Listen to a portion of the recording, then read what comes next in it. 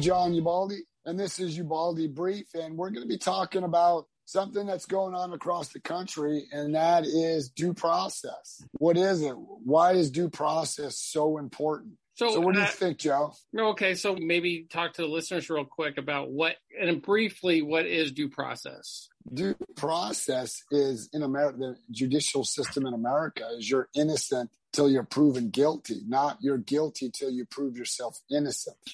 That dynamic has changed over the course of a few years, hasn't it? Almost definitely. If you go back to the Brett Kavanaugh Supreme Court nominee that Trump selected, he was accused of sexual assault 40 years ago. And everybody believed he didn't deserve due process. When you have Mazie Hirono, the senator from Hawaii, said Brett Kavanaugh does not deserve due process. But then when President Biden, when he was then candidate Biden, was accused of sexual assault, everybody goes, he needs due process. So it's due process for your people, not due process for people you don't agree with or don't like. Also, doesn't the media not do the due process part of it, because if it doesn't fit their narrative, they'll try to discredit this person that is, if it was like George Zimmerman, even though he is a bag of ass now, back then he was just some kind of wannabe cop,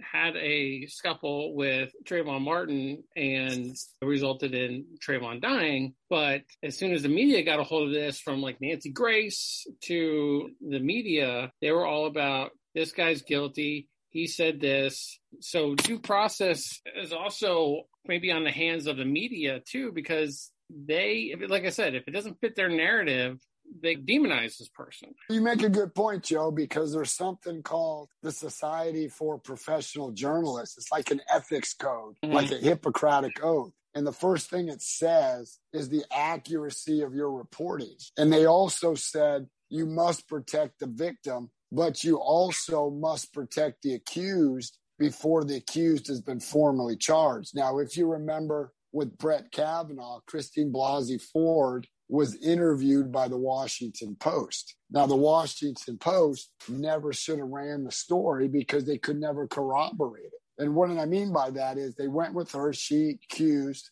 Brett Kavanaugh of sexually assaulting her 40 years ago. So then when you asked her some of the basic questions, when did it happen? She didn't know. Where did it happen? She didn't know. She had a vague recollection during this time frame that spanned many months. So then she said, I went to this party. I was driven there. Who drove you there? I don't remember. I left the party and I called someone to pick me up. Back in 1982, there were no cell phones. Where did you go? Who picked you up? Your best friend was there. She never asked, where'd you go? Then anybody that you said was that you could corroborate your story doesn't know what you're talking about. So let's cut this short, but go into just recently, Maxine Waters. So there's the Derek Chauvin trial going on right now, which resulted, it was a gentleman that's attached to George Floyd's death. So what did she say that kind of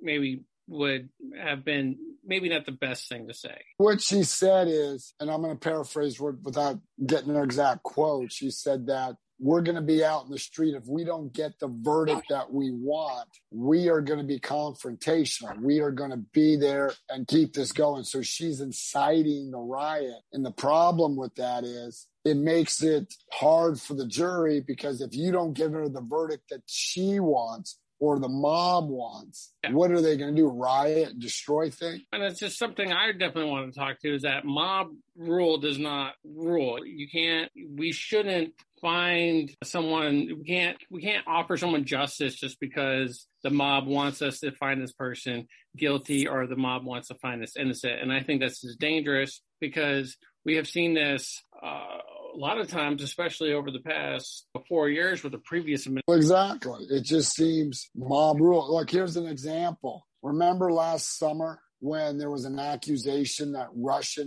provided bounties to the Taliban to kill American Marines? General McKenzie, the CENTCOM commander, who is a general in the Marine Corps, said he's never seen any actionable intelligence. Now, just last week, the intelligence community came out and said, We have no evidence to support that. But everybody ran with it as fact without digging in to see, was it true or not? Nobody could answer it. Also, what about the fact that just recently the Capitol Guard or the Capitol policeman that died due to the insurrection or the storming of the Capitol, and then I just heard something on Fox today. It was just like, oh, the guy, he died of 2 strokes after the Capitol. Exactly. So everybody runs with the first narrative. Remember I can't think of his name, the Covington kid, when they was in Washington at a pro-life rally, they accused him of attacking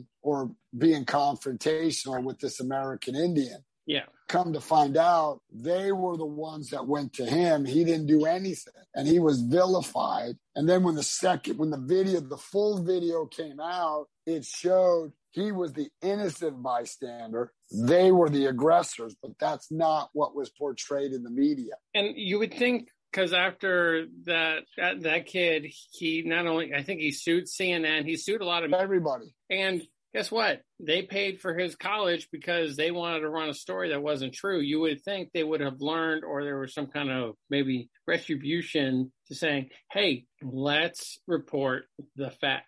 And that's but see, that's what's gone out the door is just remember when the New York Post put out an article about Hunter Biden, and every news organization squashed it. Oh, that's Russian disinformation. Everybody knew it was not Russian disinformation. Russia wasn't even involved, but they ran with that story. And then they came back and found out the New York Post article was correct. So if you don't get the story of the facts, everybody runs with something. Look at the Jussie Smollett thing. Remember, there were these 4 pro-Trump individuals. They put a noose around my neck. It was 2:00 in the morning during a polar vortex in Chicago. Yeah. I remember a friend of mine when I said, I never even knew who Jussie Smollett was. And he goes, I never thought you would, because that's not something I'm into, but I wouldn't even know who he looks like. And I'm pretty sure that our listeners, there are many examples out there, and it's just best to find out how they think due process is, and that should mob rule or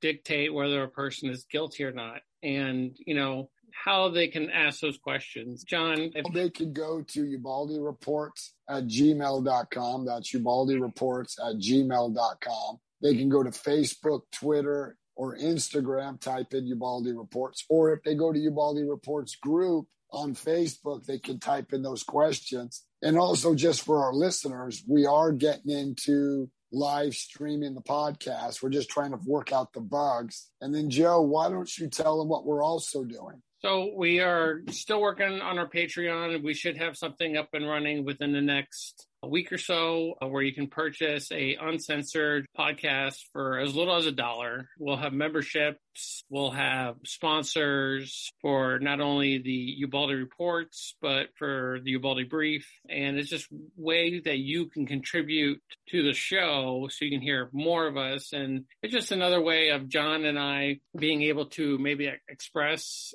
our opinion with a little bit of raw commentary about what is currently going on in the current administration and in the country. And you can do that just by looking out for that Patreon. We'll be posting that link soon, and just keep an eye on it. And everybody have a good day. Yeah, and keep listening to Ubaldi Briefs. Till next time, keep listening.